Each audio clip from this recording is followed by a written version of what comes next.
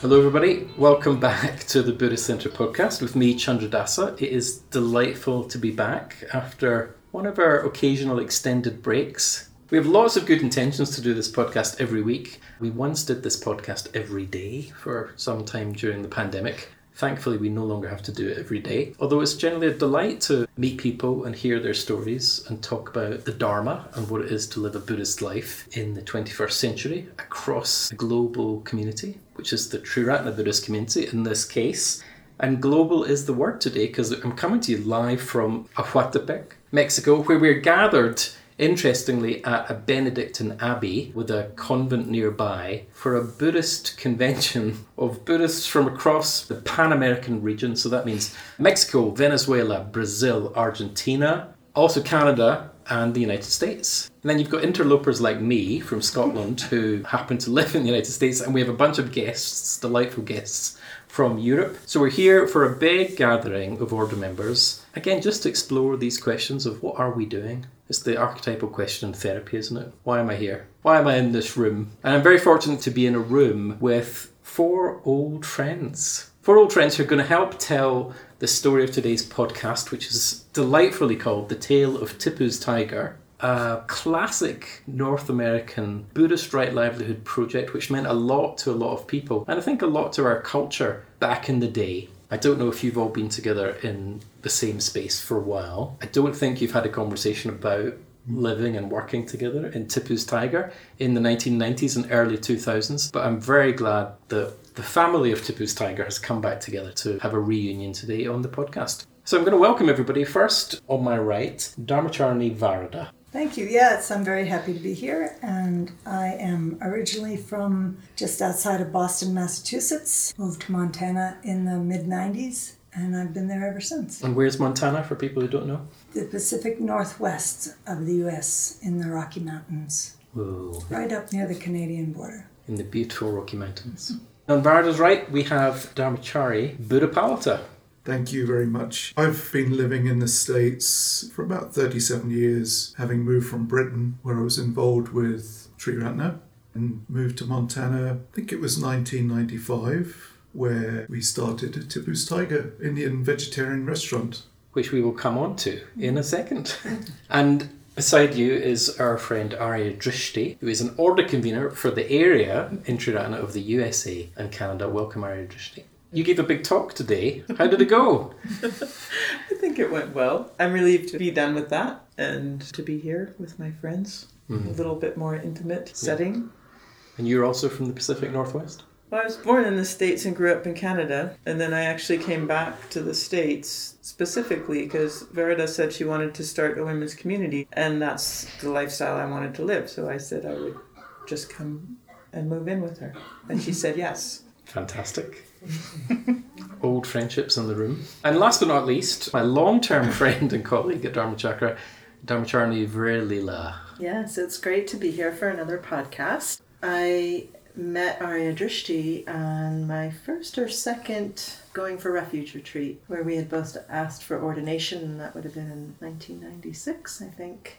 And then a few years later, I moved to Montana for about just under 2 years as part of this project, which I was very excited about at the time.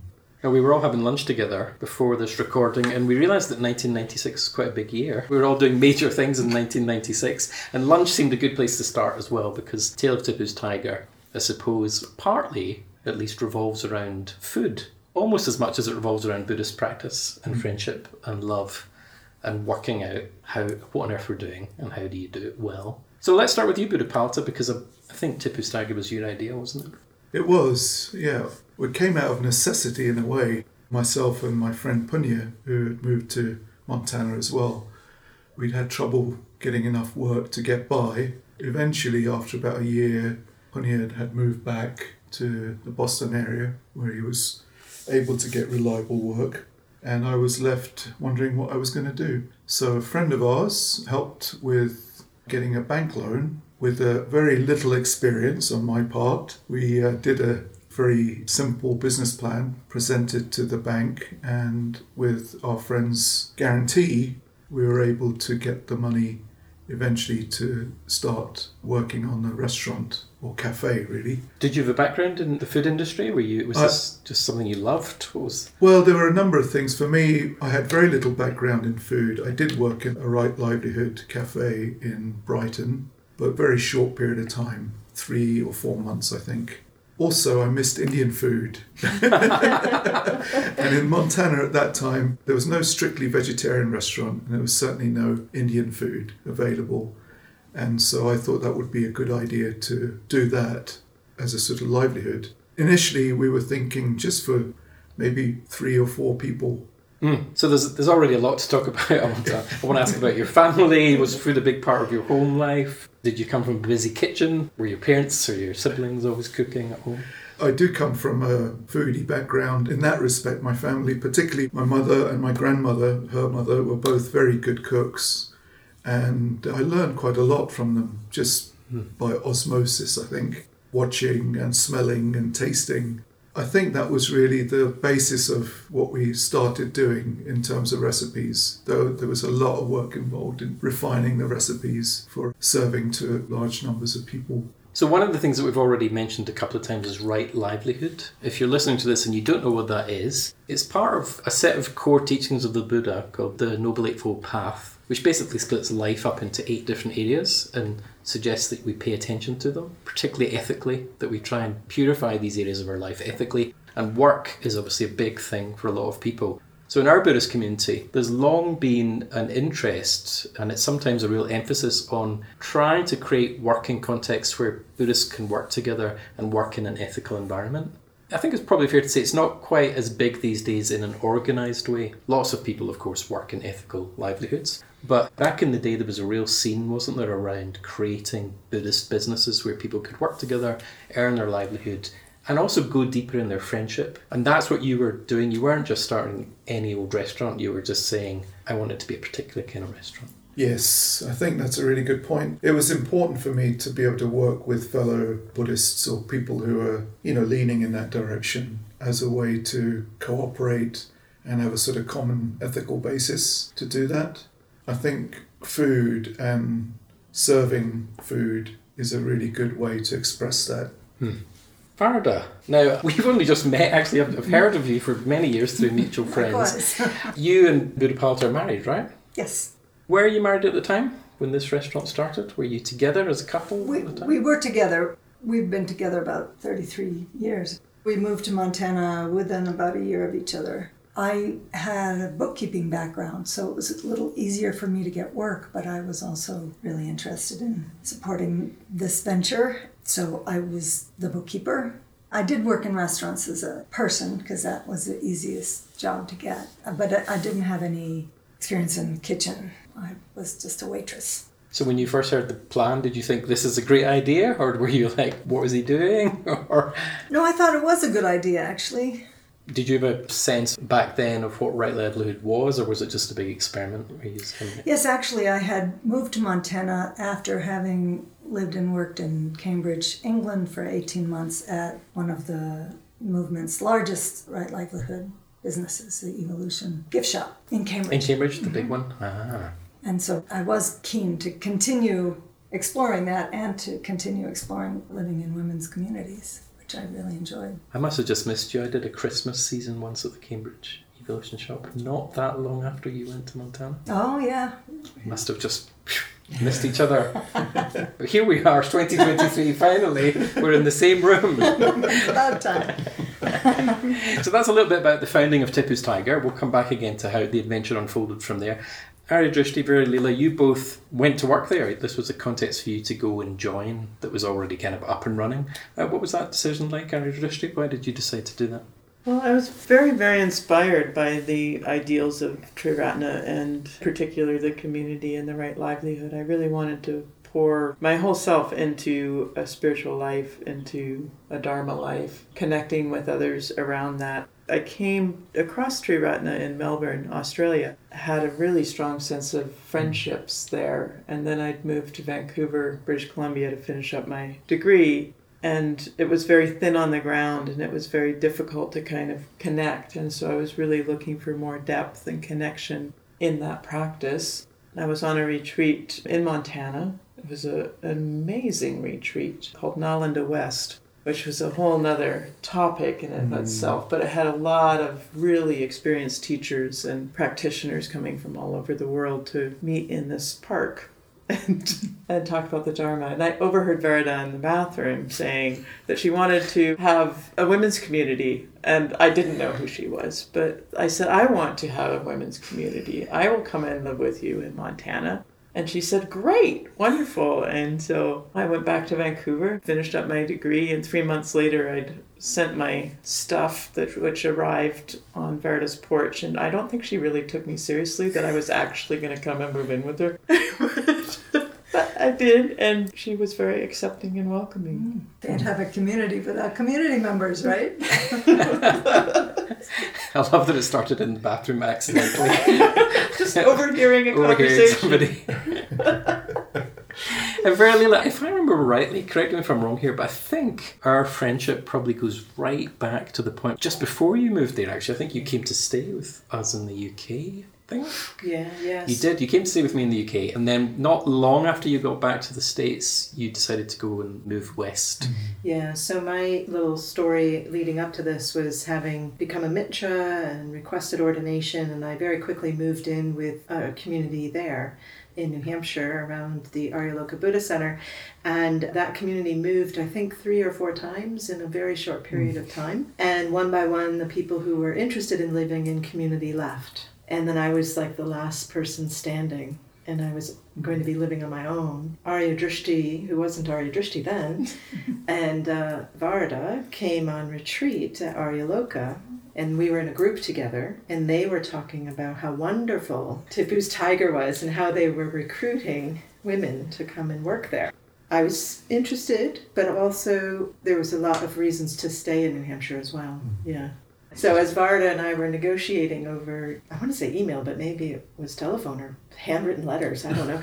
I said, I'm not sure if it's the right decision for me to move to Montana because I had moved so many times in my life. I think at this point I was about 30 plus moves, and I was in my early 30s. And so, and you said something to me like, well, Sangharakshita says if you're not hanging upside down off a cliff, you're not really living the spiritual life. You should just come. And I said, but my cliff might be to stay, actually. Very wise at a young age. My cliff might be to stay. Yeah, so, but in the end I did decide to go, and I was delighted to. We should get t-shirts made to say, my cliff might be to stay. What's your cliff? What's your cliff? That's right. Well, maybe that we can go round it again later. What's your cliff? Yeah. That's a pokey thing to say, wasn't it?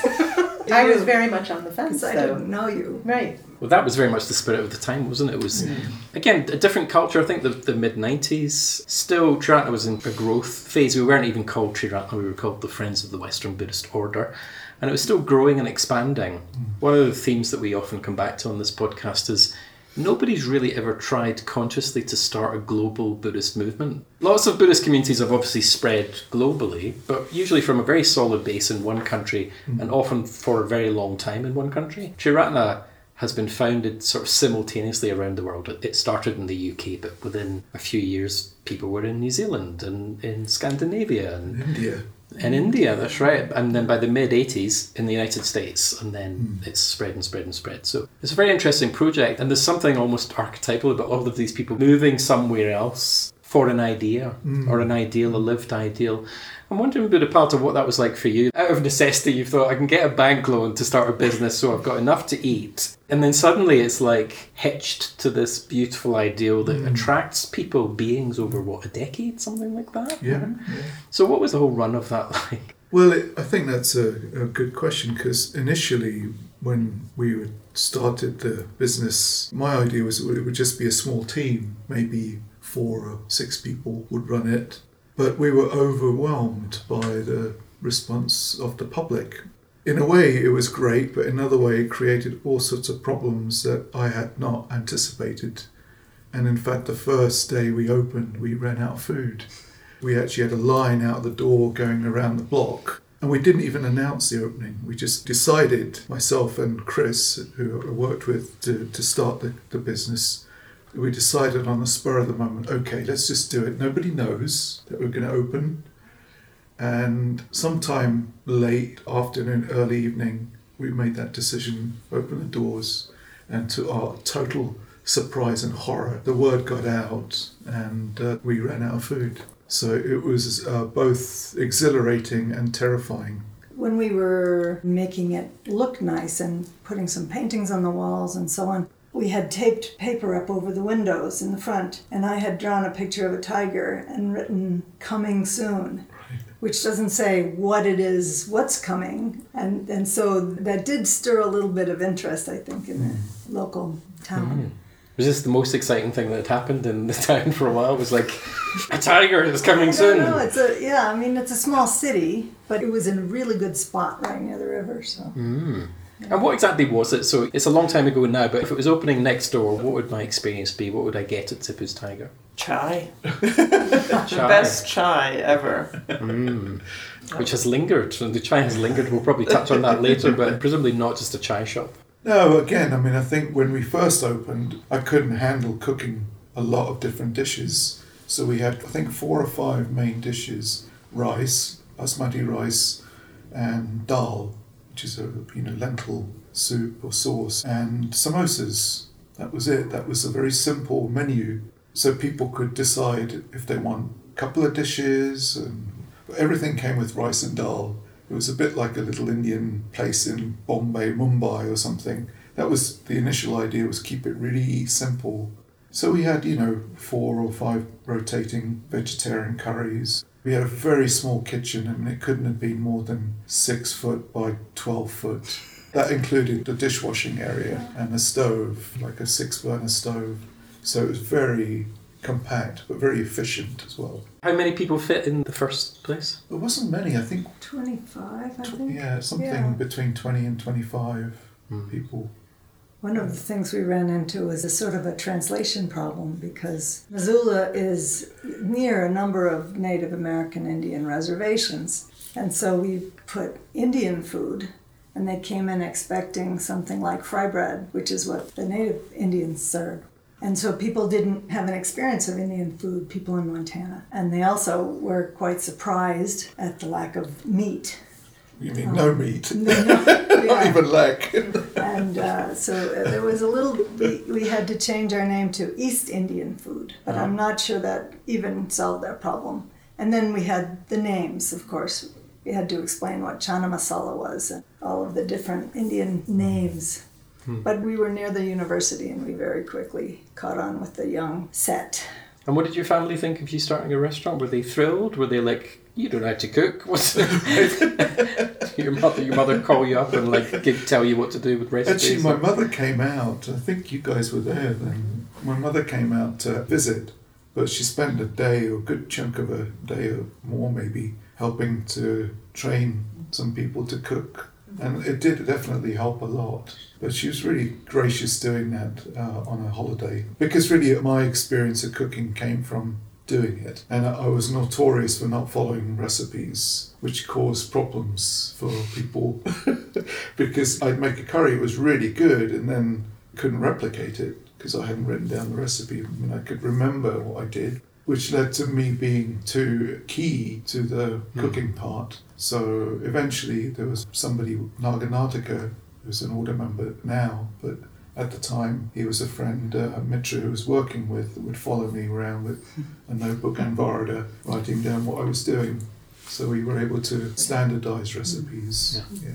And Verilila, how many years into Tipu's was it when you landed? So when I arrived on the scene, there were 2 Tipus. So I'm sitting here curious how that came to be. So when I arrived, I was put into the original location, right? And it was a women's team, and it was fine dining Indian. And across the street was the second Tipu's Tiger, yeah? That was more casual and more takeout and bigger kitchen, bigger dining room, 2 floors, bigger meeting room. I remember we had a big meeting room there too. I remember the first week, so I was excited to go because my friend was there, and she showed me how to serve food, and I made the mistake of holding these big heavy trays with my dominant hand, and then I was doing this very shaky left-handed, less dominant service to the table and was like spilling chai and things, and then she told me, oh no, hold the tray with your less dominant hand and then your service will be smooth. Which was a big lesson because I had never worked in a restaurant before. This was my first time in a restaurant. And I did find it incredibly hard work. Incredibly hard work. Yeah. And how long had you been there, Arjeshti? It must have been maybe 2 years as well, but by the time that Very Leela arrived, I was at the end of what I could do. I'd really poured my heart into it, but I'd gotten to the place where I wasn't even eating. I would subsist on mango lassis. And I would be cooking and serving this amazing food, but I just couldn't take it in anymore, and I was unable to sustain it. So I still have a sadness about not being able to hold on until my friend Vera could come and join me, and also just kind of abandoning her in this project. For a time, it affected our friendship. I think for a time we were not talking, not communicating, and we'd been very close on these GFR retreats. But then sometime later, when we came back together much stronger. And we didn't talk about it. We didn't work through or process any of the stuff that happened. It was just that you and I had been through something together that affected both of us quite deeply.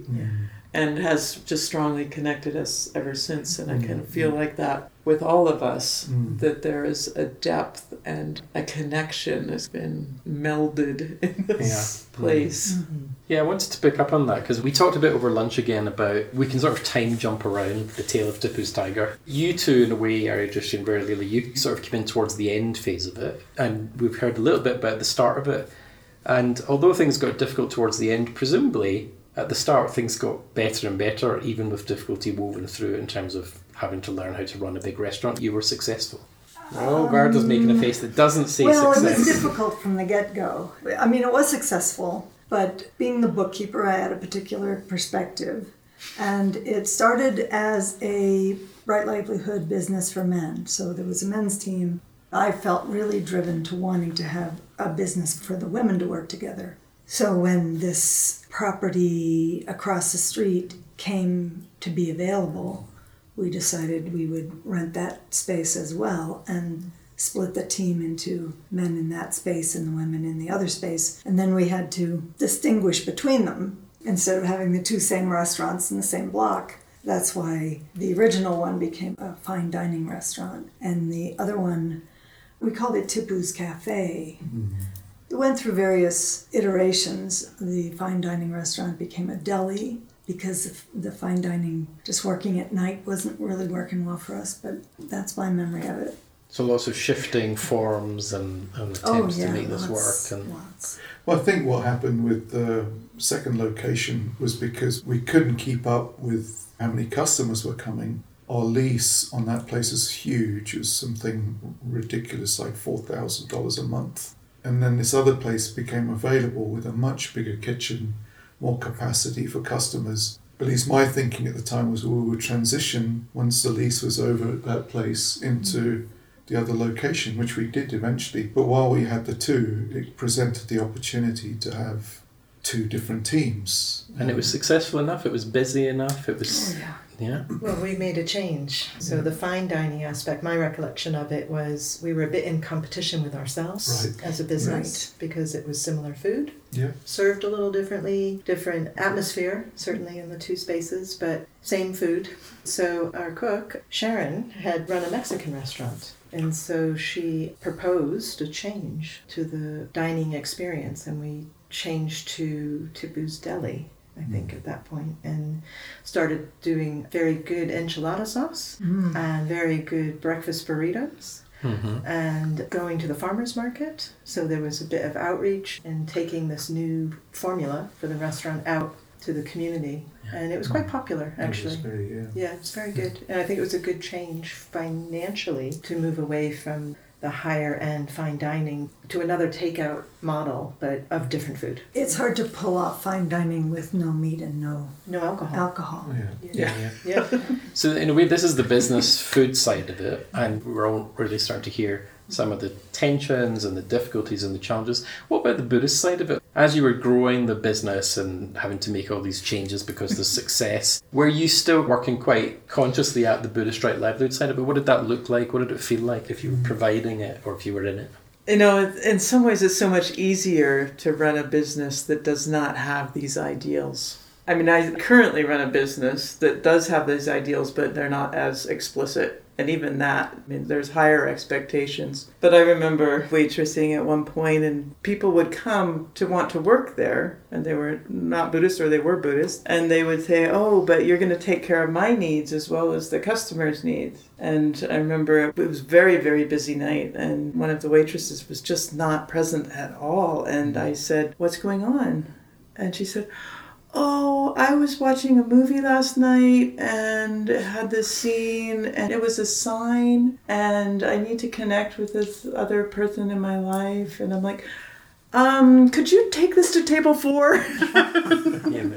I need you to take this to table 4. And then a few minutes later, she just wandered off, left the restaurant without saying a word, and came back a few days later. I'm back now, I can contribute. I'm like, you need to do the work, the physical work as well as the connection. Did you have a lot of naivety then? People coming thinking, working in a Buddhist business is like this, and it didn't involve too much business. It was just too much work. Or too much work. Right. Yeah. And a restaurant in particular is just so much intense sort of work. It's interesting hearing that story because I had probably several similar stories where people just didn't show up for their shift. And so I may be assisting Sharon and doing front of the house sort of hosting, but now I'm serving and now I'm cleaning dishes and now I'm sweeping the floor and going out to the shop to get something Sharon forgot to buy. And, it's just like juggling all these things at once. Well, what was the training that was happening? The work as the tantric guru. What does that mean for you? Work as the tantric guru. What does that mean? Well, one of the things that we did, even with the people that were not Buddhist, is we would start the day with Buddhist ritual? Yeah, with dedication. Yeah. Of why we're doing what we're doing. So, serving beings with kindness. And from the start, we had people working who weren't even Buddhists. It worked for the Buddhists, but I think a lot of the other people couldn't quite connect with it. And how did you do that? Was that a set of verses? Was it Yeah, we used something from the puja book. Dedication ceremony? Yeah. Well, and at the end of the night, we would often go upstairs when we finished and transfer our merits for the day. And that was a meaningful part of the work to me. So that's a very big Buddhist thing, isn't it? It's just trying to see yourself in the context of service to all beings. Yeah. Whether you're running a restaurant or whatever you're doing. But I guess not everybody was in that boat. How many non-Buddhists and Buddhists were working? What was the peak Tipus? As I recall, I think at peak we probably had more than 20, 24 Buddhists working there between the two places, and probably as many non-Buddhists working part-time. We had a lot of students who worked, 1 or 2 nights a week or 1 or 2 mornings a week. So in a way it varied depending on which year, but also seasonally, because in the winter months things would slow down and we'd have to go down to a core team. So it did vary quite a bit, but I think when it was at its height, at least in terms of Buddhists working together, we had 3 communities. Many of the people, if not most of the people living in them, would work in one or the other restaurant or cafe. So, you had that going on. People would have their communities to go home to. But I don't think we were ever entirely all Buddhists working together. Well, actually, towards the end, it was mostly non-Buddhists. And what was that like for you? I mean, that's quite a big responsibility. Again, you just go to start a little business and then suddenly communities, a local Buddhist centre, presumably you're all connected to. Lots of people, actual real beings coming and throwing their lot in with you. Did you feel on top of it at any point? Did you always feel like it was getting away from you? Well, we had the Buddhist Centre first, and in a way that was a good source of support. But I think once we got to the point where we couldn't keep up with business and these Buddhists were coming to Missoula to live and work together I never really felt on top of things. I always felt a bit overwhelmed by, well, not just the responsibility running the restaurant, but also trying to find ways to make it work for people who'd given a lot, really, sacrificed a lot to go there, leave their lives behind, like Vera Lila did, and others I can think of. People moved from the Bay Area, from the East Coast. So I did feel a weight of that. But at the same time, there was a lot of friendships being built, many of which are still alive. I'm thinking of one particular guy who isn't a Buddhist, but we keep in touch. He's in Israel right now. He's got a family now, and there are others, in other parts of the States that I hear from. So I think that those connections, those friendships, even though they were in a bit of a pressure cooker, survived and have matured in some ways. And I certainly feel that amongst the four of us, there's a maturity of trust and friendship. And even though we went through very difficult times for periods of time, that was what's come out of it in terms of value spiritually, I think. Yeah, a common sort of experience and effort to live together with ideals that we all want to live by. We did try to make decisions consensually among what we call the core team, which was the full-time Buddhist team. And sometimes that worked and sometimes it didn't. And sometimes the people who had responsibility on the financial level had to say, well, actually that decision isn't going to work. Was the money ever tension? Often in idealistic businesses, money can be one of the things that comes up. Were all the profits going back into the business? I know nobody was getting rich off of Tipu's Tiger, but what was happening with the money? Well, there weren't very many profits. We had a hard time becoming profitable. We borrowed a lot of money. We received a lot of money from other order members in the world who wanted to support us, and loans and things. And in the end, we realized that it probably was the lack of a liquor license that kept us from being profitable, because that's the way restaurants make their money usually. But we tried to pay a living wage, and we did provide health insurance for the full-timers, which was and how long was very all this, rare. How long was all this go for? Because that's quite a big thing, achievement to support that many people for that long with actual proper money and healthcare, particularly in the US. The restaurant ran for 10 years. 10 years. Yeah, from beginning to end. Yeah, But the support part was very difficult. I think we tried our best to be as fair as we could, given the economics of running a restaurant. But as I recall, the health insurance was... it was canceled because we didn't offer it to everybody. We only offered it to full-timers. Right. And we didn't realize that was a thing you couldn't do until they canceled it. So pulling all this back in again, you started a business. It sounds like it's grown in directions you didn't think it would grow in. You've actually done something successful on several levels, but it comes with a load of strain. From your perspective, all of you who were kind of part of this, was it a sense of things went wrong, or was it just you took part in something and then you left and it changed? Was there a crunch point for any of you, or was it... Well, just very little. I'll just say that the crunch point for me was when Buddha Palada came to me and he said, or he asked, so, how's it going? And can you commit to another 5 years? Because I guess the lease was up on the original place. And I remember just welling up with emotion because I was pushed to my limit and I didn't think I could. And it was hard. It was a hard decision to communicate. And we had changed that restaurant to the Tipu's Deli, and it did sell, I think, in the end. Yeah, it sold. Oh, it didn't. Yeah. It was up for sale. The business sold and failed, and Yeah. so Yeah, so that's when I parted, actually, was at that stage. I think in retrospect, that was a lot to ask of anybody, really. For me, it was how are we going to carry on, because debts like that take time to service and clear. At the time, you weren't ordained. No. I did ask that of the order members who did say yes, but subsequently didn't follow up on what they said. But in a way, that was the sort of period, I think, where things began to break down. We had the people leaving, we had conflicts within the team, conflicts within the order members who were working together. I think it's only in hindsight, there were things we could have done perhaps that would have made the transition easier, but it wasn't to be. it kind of fell apart when most of the Buddhists had kind of done as much as they could and needed to move on and do something else in their lives. And we found ourselves managing a team of non-Buddhists, and we said, what are we doing this for? This isn't what we wanted to do. What year is this, just to help people locate this? It would have been about 2002. That's when I left, 2002. Yeah. And the restaurant started 2003. when? Yeah. I think it was 96, the end of I thought it was 97. May of 97. That's Was it May of 97? Yeah, yeah. that's okay. where- Very bright flame that burned very brightly, but for a short period of time. Yeah. It feels like it was much longer. It does. I mean, the restaurant continued till 2009. I worked in it until 2008 with Sharon. Sharon left, I think, about 2005 or 6 because it was a visa issue, but also she was ready as well. So the last period of time, it was just myself with a group of, I don't remember them being any other Buddhists there at the time.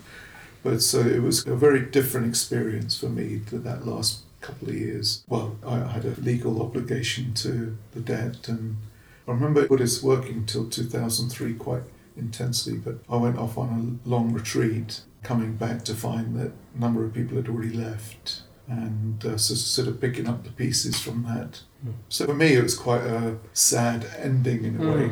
What's come out of it for me is the value in other ways, the friendships and the common experience, and that you can actually create right livelihood and good things can come of it.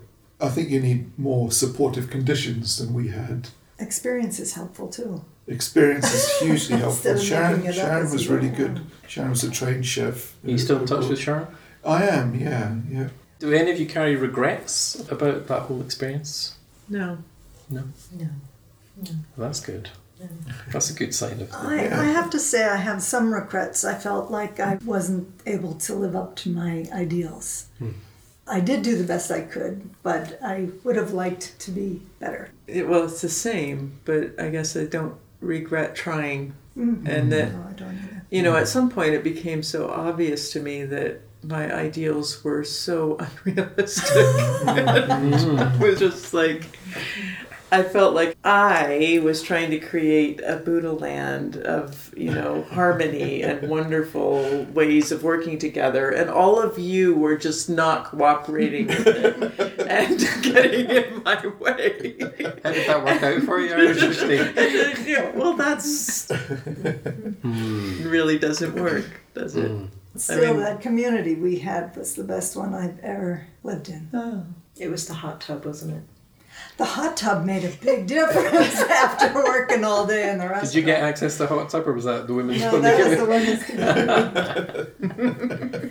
It's interesting listening to all this as a kind of outsider. I heard about Tipu's Tiger in the UK, where I was living and doing my own training, sometimes from American friends, but it was also alive in the culture, Right Livelihood. I lived in Cambridge. There was a big Right Livelihood situation there that you worked at Varda, and there weren't that many Right Livelihood businesses starting, but it was a very strong emphasis. When I moved to the States, I started to hear some of these stories over the years. I was always very curious as to what it was about Tipu's. Even over lunch when we spoke, fairly, you said to Varda, you have to tell them about the tiger that you painted on the wall.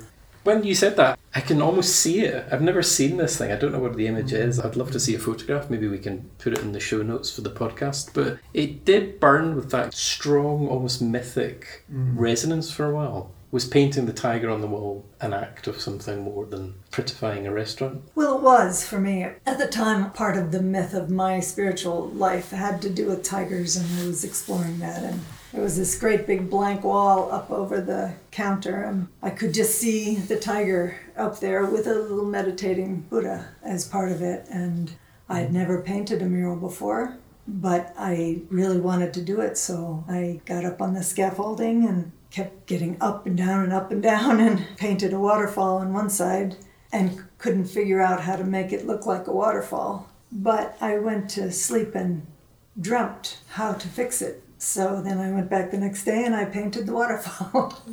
Yeah, for me that had a really strong effect. Putting my art on a big wall was a big thing for me. I think why I connected with it so much, I'm just remembering this now, is for a few years before I came out to Montana, I was doing face painting as fundraising. Oh, And we painted a big backdrop for our tent that had a tiger on it. Oh, It was I a didn't big know chunk. that. I just made the connection, and I think there was something that I was resonating with in that myth for you that drew me to the space. And then over lunch, I realized that the shrine room, our shrine room in that space, was behind that wall. That's So right. it did hold, I think, a bit of energy, something, you know, that held that ideal.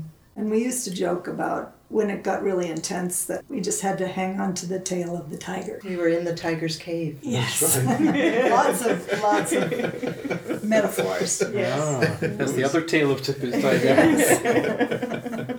So I guess, as we sort of wind this conversation down a bit, it's obvious listening to you actually that it's shaped your practice to some extent, together and individually. What would you pick out as the thing that Tipu's means to you now, when you've had time and space to process it and your sense of practice has grown and changed and presumably matured over the years? Where does Tipu's fit in your sense of practice? I think it's made my practice possible, because I think before that it was the goal of enlightenment, the goal of something higher, something way out there that we were all reaching for, these very, very high ideals. And it wasn't what's right in front of me and what's happening right now and the conversations that I'm having in this moment. How do I help someone wrap a samosa? How do I connect with someone taking an order? And I think that it refocused my energy more on the path, on the next step of the path, on being very present and not just some kind of lofty ideal way out here that you're never going to reach with that kind of energy. That's quite a strong thing to say, isn't it? It made your practice. I was also very idealistic at that time, and when I came up against my limitations, I was surprised that they existed, and I felt a lot of disappointment.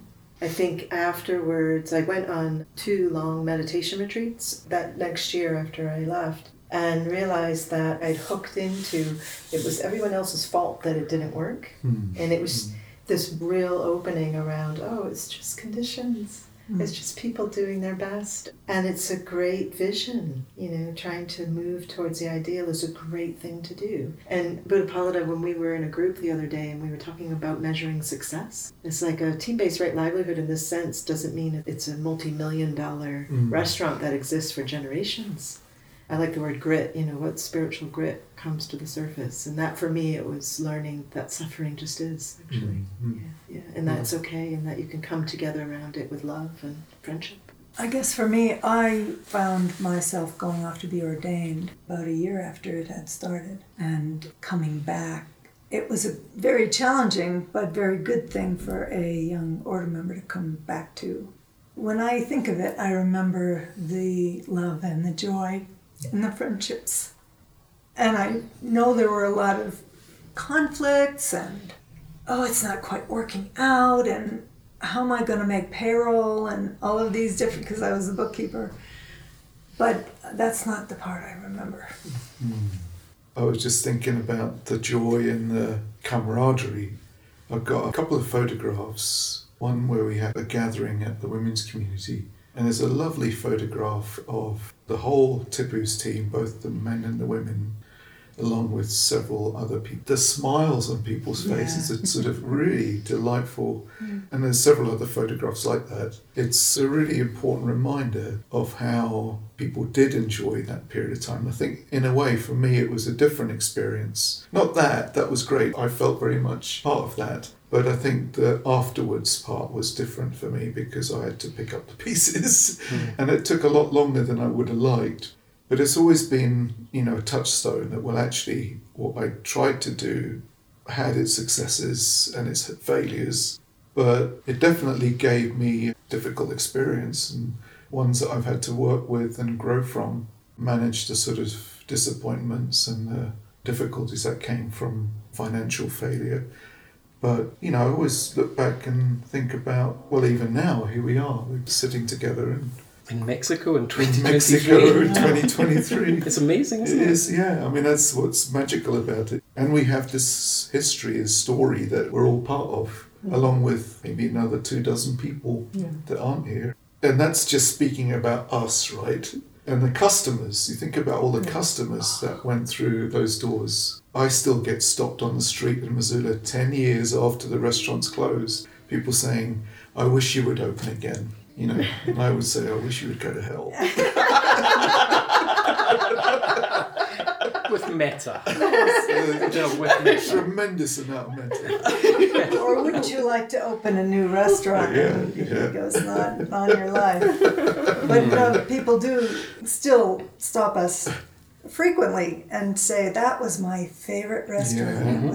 I went there once a week when I was a student. And I recognize people. Looking at it from a different perspective, for me, it was a way for me to become a part of Missoula community. Yeah.